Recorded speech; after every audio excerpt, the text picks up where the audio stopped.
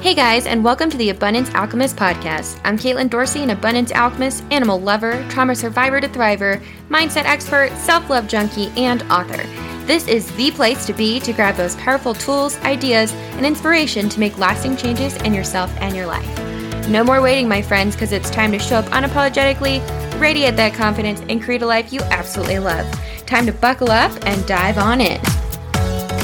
All right. Hello, my high-vibing friends. I'm so excited that you guys are here with us on the Abundance Alchemist podcast. We have an amazing guest today, and I'm so excited to introduce her and get this conversation flowing. So today we are talking with Dr. Erika Schwartz.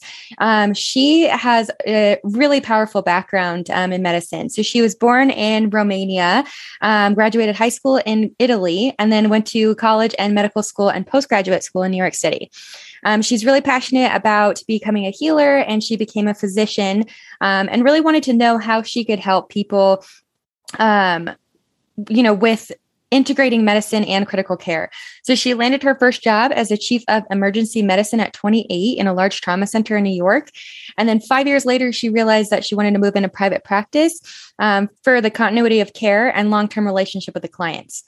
She really started to notice that she wasn't helping her patients by running a bunch of tests and turning them over to specialists. So she began questioning the motivation behind conventional medicine and turned toward the practice of medical prevention. She found a ton of emotional reward and endless opportunities to heal healthy patients and help them stay well, also allowing doctors to listen and respect them. She grew her private practice with a lot of experience, and results were remarkable when she noticed how she was empowering people and gaining confidence that led to her writing 8 books. And her message still remains the message of patient empowerment, patient advocacy, and patient-centric medicine. And that started to spread for her. So today she sees patients 3 days a week still and does clinical research and writes for both the public and medical profession about her experience of combining conventional medicine with prevention, leading to truly magical, healthy patients who enjoy their lives and who aren't afraid. Incredible background, and I'm so excited to welcome her on. So welcome, Dr. Erika. Thank you, Caitlin. I have to tell you that what you just did was a professional presentation of me. And I think I need whatever you wrote, because this is what we should be using. It sounds amazing. It sounds so good. I actually liked it. Oh, good. Well, it's an impressive background. I didn't sound like this to me when you think about it, but you didn't say anything that wasn't really the truth. Perfect. So impressive. Very impressive.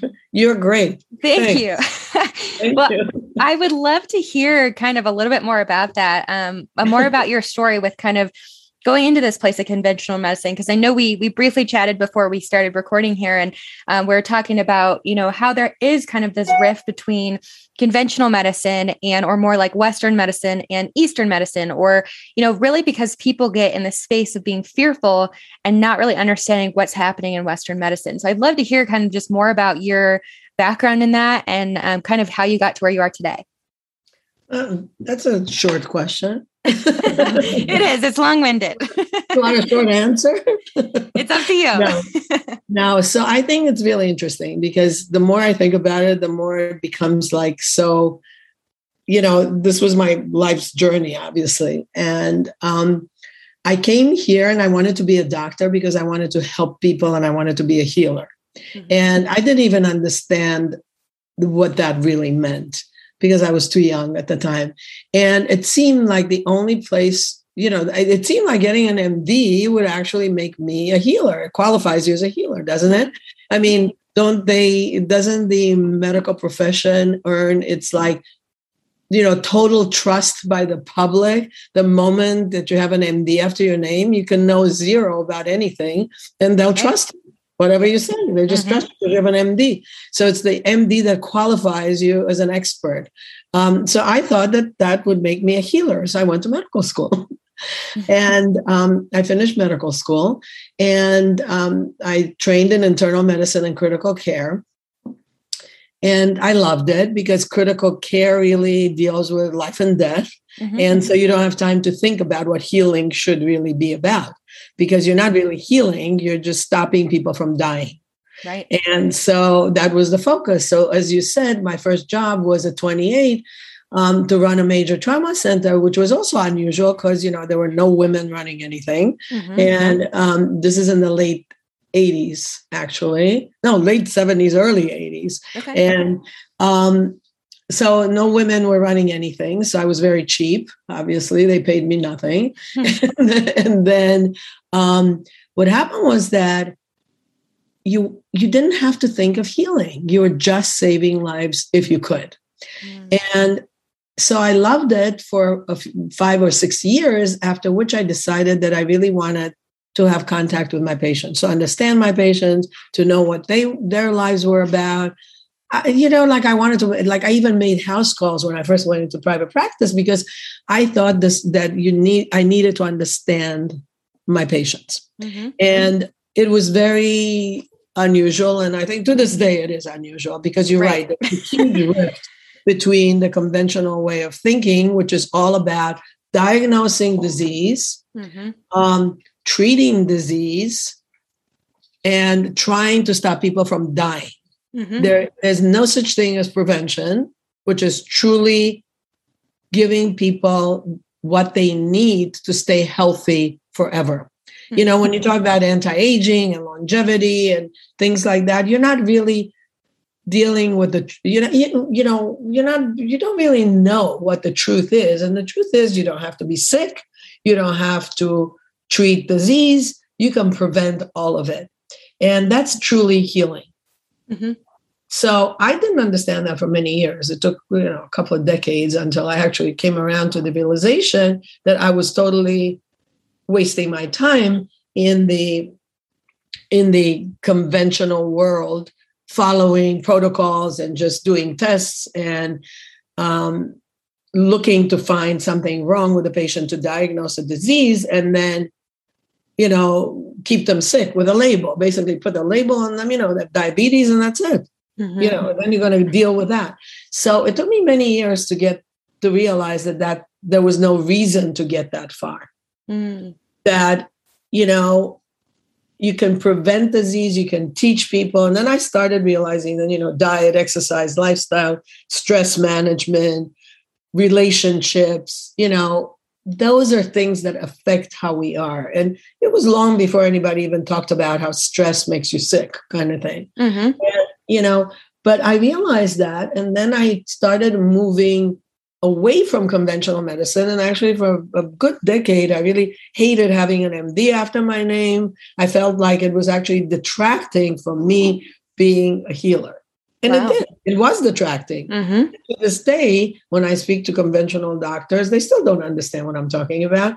But, but if you're around long enough and you write enough books and enough people know you, then they kind of accept what you say, even if they don't agree or if they're unwilling to learn anything. So, so now I get it, but I'm not the only one who gets it. A lot of people are starting to get it. And I people like you, who's doing the same thing I'm talking about, get it. And it's about really putting together the pieces of having the best life possible today, and not looking for disease and not looking for treatments for diseases, but looking for ways to improve and optimize the life that you have in health. I love that. Yeah. And I think that you hit on such a big point of, we do go into this place for diagnosis, and that if there's not a diagnosis, you can't help. And I think it's interesting, even with counseling, the idea is, I think more people think counseling is focusing on the way of life, but there's still behind the scenes of counseling. If you don't have an initial diagnosis in the first intake session, you don't have treatment, because you can't provide therapy if there's not a diagnosis. Much like kind of that idea that you were talking about with doctors, if there's not a diagnosis of something, there's not a way to treat it. And that's a really old way of thinking, as you kind of pointed out, because we don't have to have a diagnosis for a lot of really normal things that are going on with us. And like you said, a lot of times we think, okay, I go to the counselor if I'm sick, or if I'm struggling with something in my life. I go to the doctor if I'm sick. But that's not what we should really be using these professions for. We should be using them to learn how to prevent these different things and how to optimize that life, like you said, which was really powerful. Well, thanks, Betty. You're right. And the thing is that the other thing you touched on, which is so important, is that conventional medicine, disease-centered medicine, label-centered medicine, is all about making people scared. It's about fear. Because when people are afraid, they will do whatever you want them to do because they're scared because they think they're going to die if they don't do what you tell them.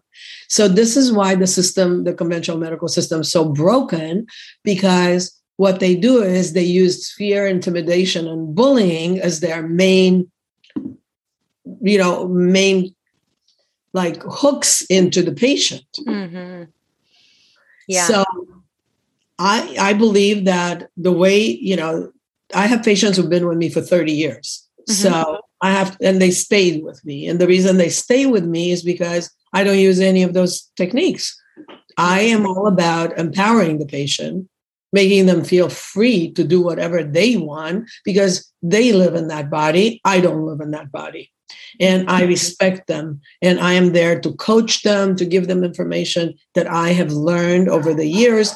And I stay beyond cutting edge because I'm lucky, I guess. And, so the thing is, I am there as a coach, as a support system, and I'm not there to bully them into following my advice. And if they don't follow my advice, it's perfectly fine with me. They can come back to me anytime, and I will never pass judgment or tell them that I told you so or anything like that. So that's a huge difference between the way the authoritarian conventional medical system operates and the way it should operate if it's going to be healing and helping people optimize their lives instead of worrying about, disease. Yeah, I love that. I think that's kind of like when I was saying earlier, that idea that there is so much fear with the Western medicine because you don't feel like if you don't go to medical school and your doctor is spouting off all these different medications and all these different things going on with your labs, you're like, I have no idea what you're saying. I don't have that background. I don't know. So then it's like, oh, well, if this is high in your blood or this is low, then they're like, you need to be on this medication. And there's not really a discussion that happens, which I think is often why people go to this Eastern medicine or more preventative styles and lifestyles, because first of all, the idea is to prevent disease. None of us want to have disease, obviously. But the next piece of it is because it feels like we have a say. And like you said, you have a conversation where you're a support system and you're a coach to your clients rather than telling them this is what you need to do. Because you're so right when you said the idea of how much fear the hooks get in Western medicine or conventional approaches. All I could think about was those commercials that you see on TV with the prescriptions. And it's like, they have this beautiful painted picture of like what this, medicine is going to help you do. And while you're looking at this beautiful picture and you're hearing about it, you're also hearing about all these side effects, but it's so quick. And that's all I could think about. It's just like, yes, but and my favorite one is always those, like antidepressant medications. And it's like, could increase suicidal risk and ideations. And it's like, isn't that why so many people are taking these medications to decrease that, but it could actually enhance that, but you're not paying attention to that. And it's because you've got that fear aspect of if you don't take this, your life can't be whatever you're looking at it to be. There's something wrong with you. There's a chemical imbalance or there's something wrong that you can't fix a different way. And I think, again, we go so black and white on this because then some of us go, well, Western medicine is the only way. And some of us go, well, Eastern medicine or more preventative approaches are the only way. And we don't listen to this balance, which I think is really unique about what you're doing because you are using a balance, because there is a place for Western medicine and there is a place for Eastern philosophies or more preventative. Sure. Totally. Yeah. There is. But, sadly, it's so separated and so extreme that there are very few people in the space that I'm sitting in. And it's actually like the conventional system really doesn't want doctors to know what I know. Right. They don't want doctors to listen. They don't want doctors to deviate from the party line because the party line is fully sponsored by pharmaceuticals. And pharmaceuticals will not gain anything if what you're doing is keeping people healthy and teaching them to take responsibility, which takes me to the next step, which is taking responsibility. And, it's much easier, and it's a cultural thing, that it's much easier to take a pill to make you better than to stop drinking to make you better.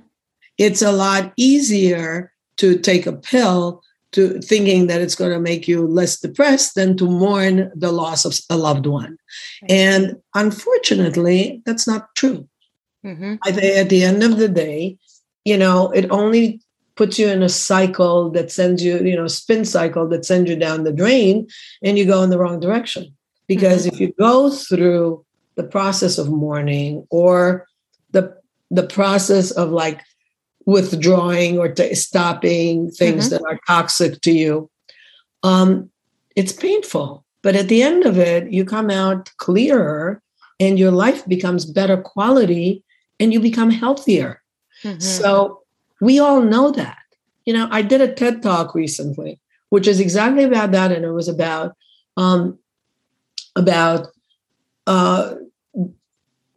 what happened like with COVID, that,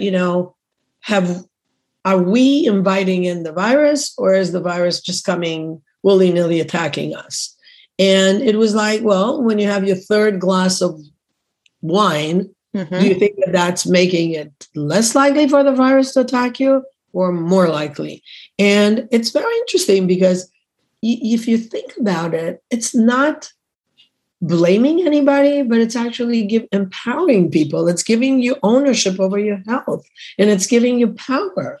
Why is it that, obesity is the number one disease or condition in the United States? And why do we get sick? Well, it's because we're eating junk, because we don't exercise, we don't move, we don't sleep. They're so simple, and and they're not Eastern medicine, and they're not Western medicine. They're just common sense medicine. Right. Yeah. And that's huge, right? It is. We are very much ingrained in this place of, where is that one little happy pill that's going to fix me?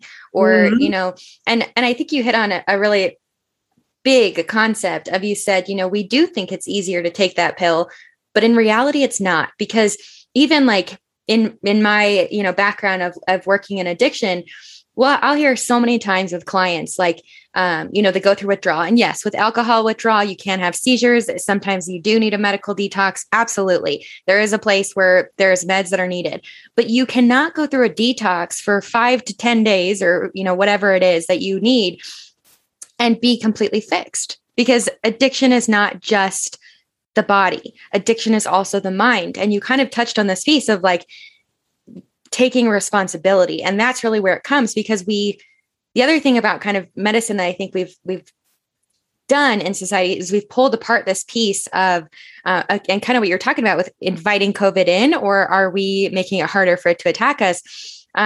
Is the idea that we're separate, like our body is separate from our mind, and it's not. Right. And so what you're really doing is bridging those concepts of, no, you take responsibility for not just your physical health, but also your mental health, your emotional health, your spiritual health. Like, you're looking at a very holistic approach, which is how we can really take responsibility. We have to be active participants in our life. If we sit back and let someone else run our life, then we are inviting other things in because we're being lazy. Right. But, it's easier, we think, to look outside for the solutions instead of looking inside. Right.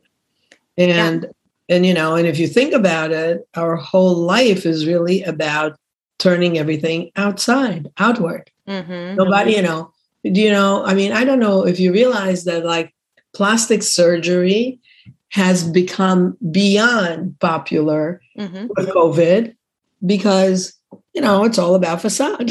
So it's how you look. It's not how you feel. And, there's really, like, you have to think about where is this going to end? Where is that going to lead us? And it's got to lead us to a place where we're more enlightened, because if you think about it, we have all these amazing modalities that, that have made life easier for us. Mm-hmm. And it's all technology, right? Mm-hmm. Right. But the human mind, which, as you said, mind and body are the same. I mean, unequivocally. It's not like a novel idea, but it is a novel idea in conventional medicine. Anyway, but if you think about it, like, how is the mind and body keeping up with the technology and with the changes that we're undergoing? Every day a new iPhone, every day a new technology, right? Mm-hmm. And how is the mind and body keeping up with that? Yeah, I don't know. I mean, are we? Of course not. Clearly not. I mean, our cells behave the same way that they behaved hundreds of thousands of years ago. We have the same cellular structure, the same, hormones, the same, nuclei, the same DNA, the same RNA. I mean, it's the same. That's our genetic makeup is exactly the same as it was hundreds of thousands of years ago. And it's really, that doesn't change. What has changed is the environmental thing, the epigenome, right? What goes on outside. And it's what goes on outside and how it influences, what goes on inside is really where we are getting into trouble. Right. And you hear very little about that. And I think it becomes really important to change that, because you can. I mean, it's so easily changed. Right. And I feel like part of the first really step of changing that is really figuring out how to listen to your body and how to pay attention and go within. So when you work with clients, how do you tell them to listen to their body? Well, I teach them to realize that they have a body and that they live in that body. That's the first one. That's huge, right? That's a huge one. Yeah, because most people don't live in their bodies. They don't. They either live in their heads or they don't even live anywhere near either one of those pieces. So I think the first thing is really to start making connections. Because people make connections like, oh, I took this pill and this is what happened. I got a headache. And then they stick with that connection. And the truth is that we don't know if that connection is correct. It's the same as like, oh, I ate, onions and then I felt sick. And so I'm never eating onions again. Well, we don't know that that's really what the problem was. And we make connections that may or may not be right. And I think once you start living in your body and becoming aware of the things you're doing while you're eating those onions or taking that pill, then you start getting more to a place where you can start helping yourself. So I think it's a matter of like people really, like I said, living in their bodies and making the connection but correct connections. It's like there are all these connections being made that have nothing to do with the other. And I think it becomes, so making the right connections makes sense. So, like for instance, like this was like something that we used to do about 15 years ago, which was like give people a glass of Coca-Cola and then ask them how they feel, half an hour later, an hour later, 2 hours later, 3 hours later. And then the next day, bring them back and have them drink a glass of water and see how they feel half an hour later, 3 hours later. I mean, it's one variable, and you have to realize that there's no such thing as only one variable. So with limitation in mind, it was interesting to see how people actually would say, oh, I feel so much better when I drink the Coke within half an hour. But then like 3 hours later, I can't even move anymore. I'm so tired. With the water, nothing changed. I mean, they were fine. I mean, it probably did nothing because it was one glass of water, but it was not poisoning them.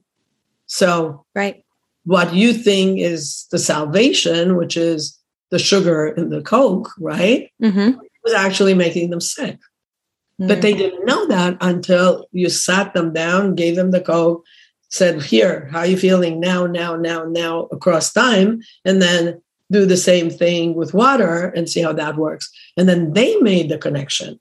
And then they understood how their bodies are reacting to water versus Coke, right? Right. So it's hard because there's so many variables going on at the same time. And it's hard, but it's a step towards helping people live inside their bodies. And one step is good enough. Yeah, I love that. And I think sugar, I just have to go like on a slight tangent here because it always blows my mind how much people don't understand about sugar. But we look at sugar, like you said, as kind of this like Hail Mary, like it's great and it helps us. And then we look at like, especially like I said, my background. So obviously going into looking at drugs and addiction, it acts the same as cocaine. And so looking at that of like, everybody's like, oh, cocaine, bad, sugar, good, but they're one and the same in how it's reacting in your body. And we often don't know that. Or like same thing with caffeine. People will look at, caffeine and I have to have my coffee or I have to have my soda or whatever it is, or my energy drink. And actually a lot of treatment centers ban energy drinks because they mimic the effects of meth in your brain. And so people have these like very black and white ideas, but the research of like why it actually like these things, when you said Coke and you said poison, that really hits true with a lot of these different things that we're not paying attention to. And you said, just living your body and paying attention to the effects that you're noticing and the true connections of, not just 30 minutes after, but 3 hours later, how are you feeling? Right. And paying attention to that, that's huge because that really does keep you in your body for not just the immediate effect. Because like you said, that's when we make those improper connections. Right. It's true.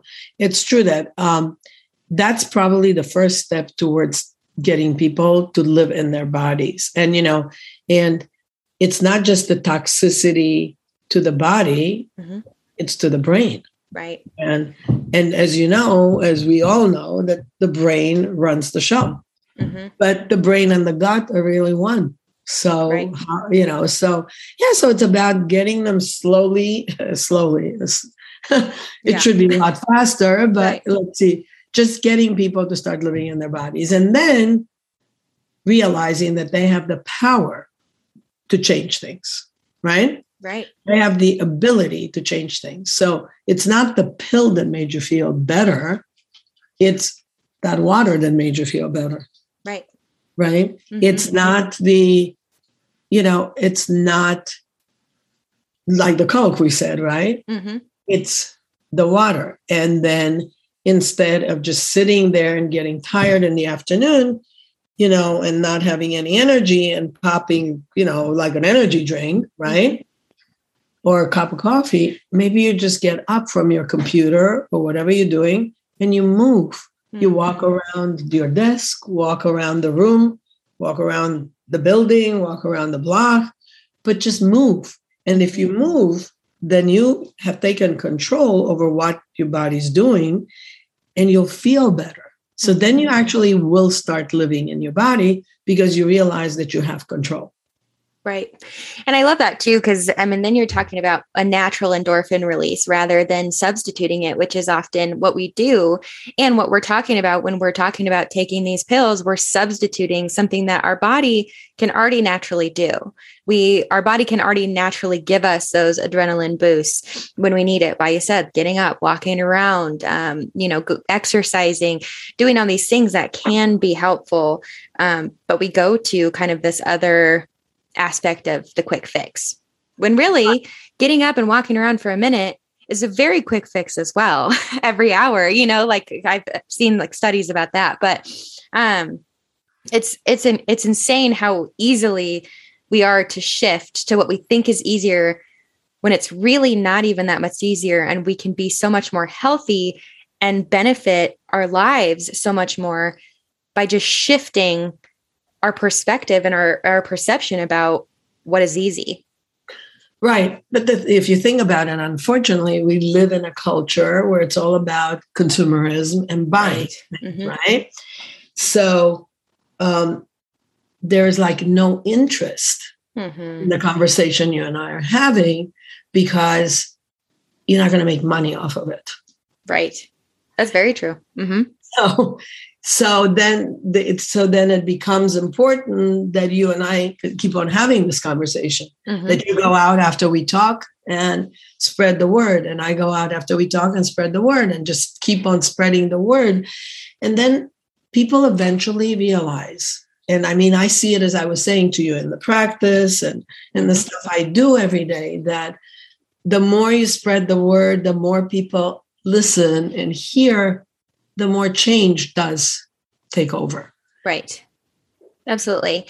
And I want to go back to something else you said too, because I think it's really important to touch on.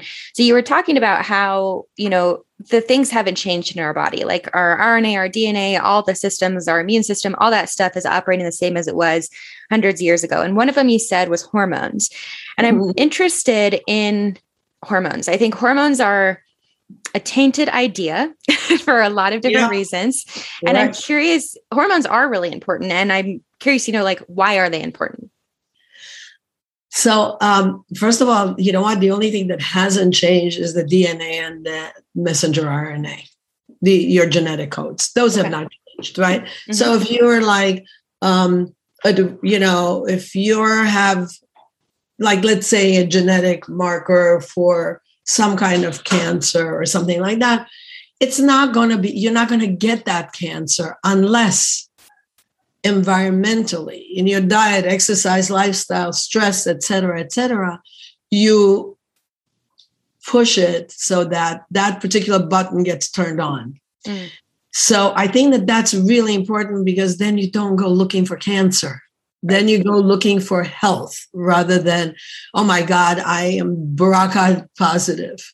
Mm-hmm. And that doesn't mean you're going to get cancer. That doesn't mean anything. It just means that that's in your genetic code. And your genetic code either gets activated by how you live, what you eat, right? How you conduct your life, or it doesn't get activated. So I think that we've made huge mistakes in telling people, scaring people even further with the genetic, doing genetic work on, telling them, oh my God, you're at risk for this. Okay, so if you're at risk of this, what can you do to prevent that? So I think that was like really an important piece, that the genetic code is the same. Yeah. But genetic expression of that code, of whatever's wrong in that code, will not occur unless you conduct your life in such a way that it, brings on these diseases, right? Mm-hmm. And you're not going to prevent those diseases by figuring out what you're at risk for. You're going to prevent those diseases by conducting your life the way, eating right, sleeping, exercising, etc. So let's go back to hormones then. So hormones are really important. And you're right, it's a tainted subject, because in 2002, this idiotic study that was a government study went bust, and it was completely erroneously done. It was flawed. It was full of mistakes. They only looked at one type of hormone, hormone replacement therapy. Mm-hmm. But even in that case, what they came out with was completely wrong. And then as recently, so it took forever because it was on women. So as you know, women always get the short end of the stick. Yep. And so even as recently as 2017, the principal investigators of that study retracted the data, retracted the study. And there was the media did not cover it. And it's unbelievable. Yeah. So hormones are not just good for you. They're fantastic for you. When you have hormones in your body, you're healthy. When you don't have hormones in balance, in proper balance in your body, you get sick. You get diseases of chronic illnesses. You get sick, you get old. Hold on. That's okay. Here. I'm here. He lost me. I'm here. Anyway, so hormones are fantastic. I mean, I have been on hormones for 25 years. I have patients who've been on hormones for more than 30 years. They don't get Alzheimer's. They do not get cancers. They don't get chronic, cardiovascular disease. They don't get osteoporosis. They stay healthy. But the caveat is they also have to eat right, exercise, sleep, deal with things. It's not just like in a vacuum. But hormones are crucial. Without hormones, it's one way, there are a couple of ways that Mother Nature takes us out of the game. Mm-hmm. One of them is by taking out the hormones. And that's when, like a menopause, when you start losing your hormones. And men lose their hormones a little later, but they also lose their hormones. Mm-hmm. But so this is really crucial to understand that hormones are great for you. It just happens to be that, what kind of hormones, how that you're taking them. But even, as little as just like understanding that you want hormones that are identical to what the hormones your body makes, that becomes important to know that. And then finding doctors who understand a little bit about hormones and will give you hormones when you go into menopause or even before menopause, because symptoms of hormone imbalance occur in your 20s and your 30s, way before you go into menopause. So it's not a menopause like one moment in time when like all of a sudden you need hormones. You need hormones all along. So with hormones, you stay healthy. If you think about it, when you're in your 20s mm-hmm. and you're full of hormones, right? Mm-hmm. I mean, really full of hormones, you're healthy.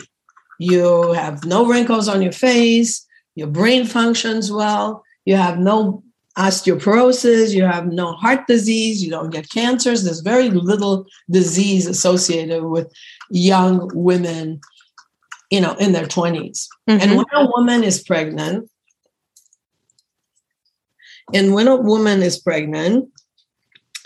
her hormones become even more. You have mm-hmm. more hormones, right? Because you're flooded with hormones because you have to raise, the fetus and take care of them, right? Right. So how come women who are pregnant don't get sick? How come? Because they have more hormones. Exactly. So how could hormones do anything wrong to you? Wow. I like that. Because there is like, I'm currently pregnant. So this is very real to me. Oh, well, I'm glad to hear that. Yes. What are you having? I'm having a boy. Nice. Yes. Is that your first one? It is. Oh, wonderful. Well, great. Congratulations. Yes. Thank you. When do you do? April 17th, actually. So Easter. Nice. Oh my God. Good. Well, congratulations. Thank you. But going back to what we were saying about this fear in conventional medicine, it's been very real, especially during pregnancy.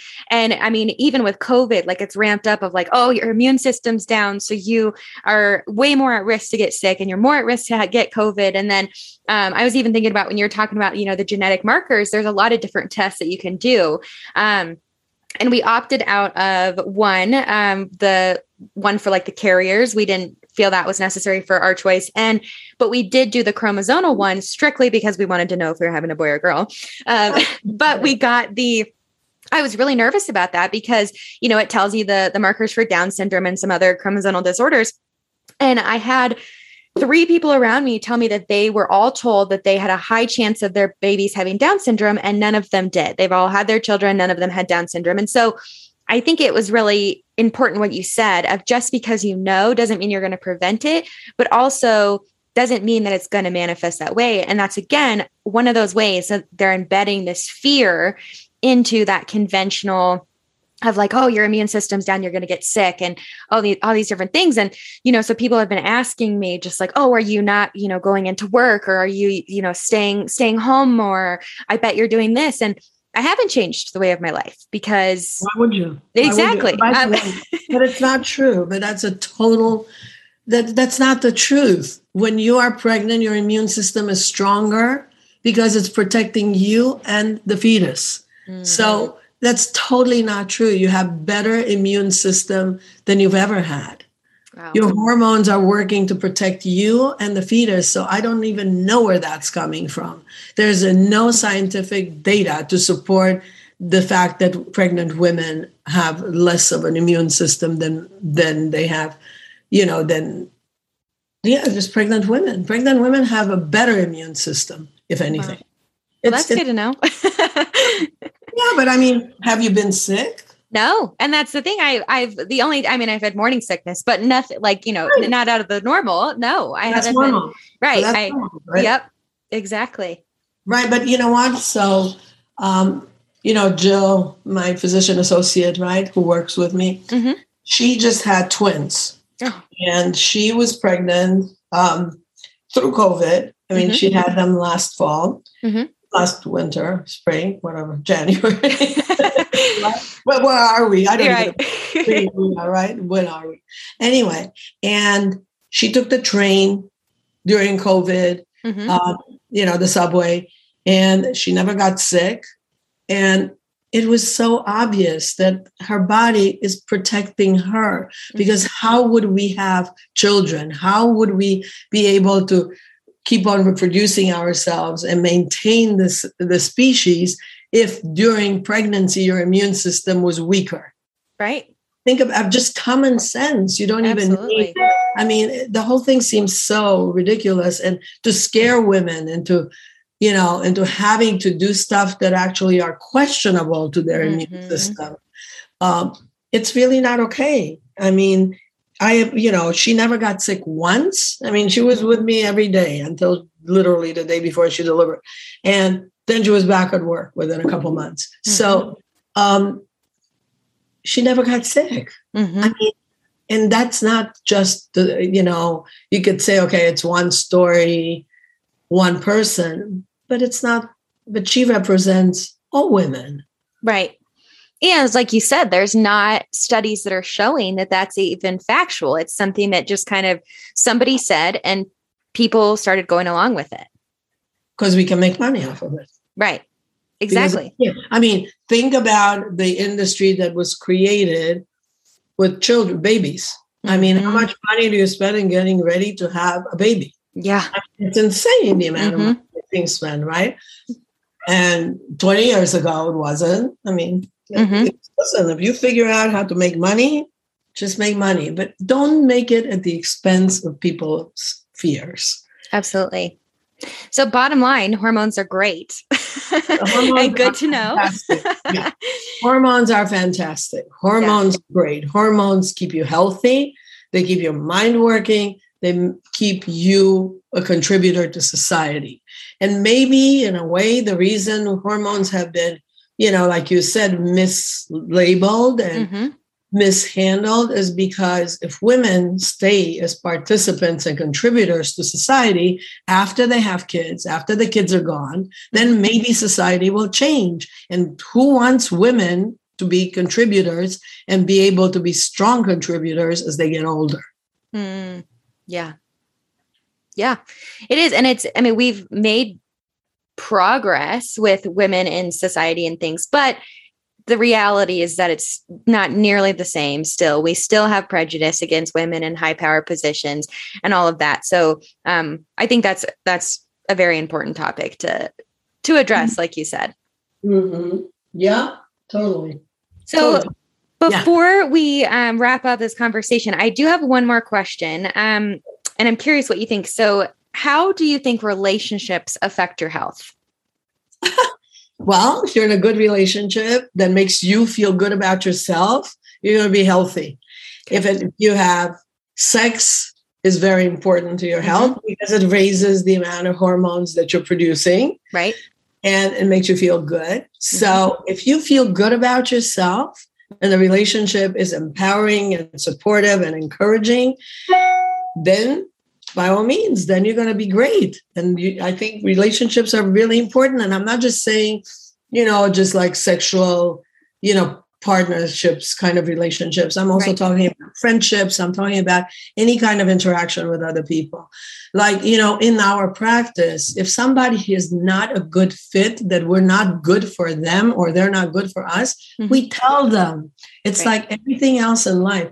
If you can be honest about it and tell people the truth, then you'll get to a much better place and you'll be successful at whatever you're doing. I mean, nobody needs negative input, but the truth is important because sometimes we lie about, we're not going to be negative, so we're going to lie about it. We're going to just say something that's not the truth just because we want to be nice.